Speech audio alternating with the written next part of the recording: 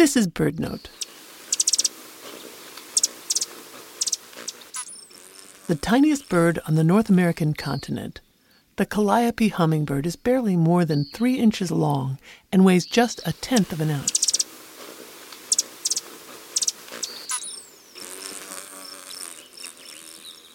This little gem spends its summer in the mountains of southwestern Canada and the northwestern United States. It winters in western Mexico.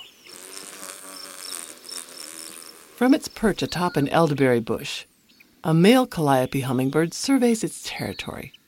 First, we see just its metallic green back and needle-like bill. But as it turns, its throat catches the sun and glistens with slender shafts of rosy purple. The male calliope hummingbird flies a short distance and hovers to drink nectar from the blossoms of a golden currant. The female has built a nest nearby on a hemlock branch among a cluster of old cones.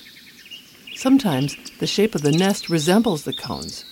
You can see a photo of a female calliope on her nest at our website. While the exquisite hummingbird was named for Calliope, the Greek muse of epic poetry, the calliope hummingbird is an inspiration in its own right.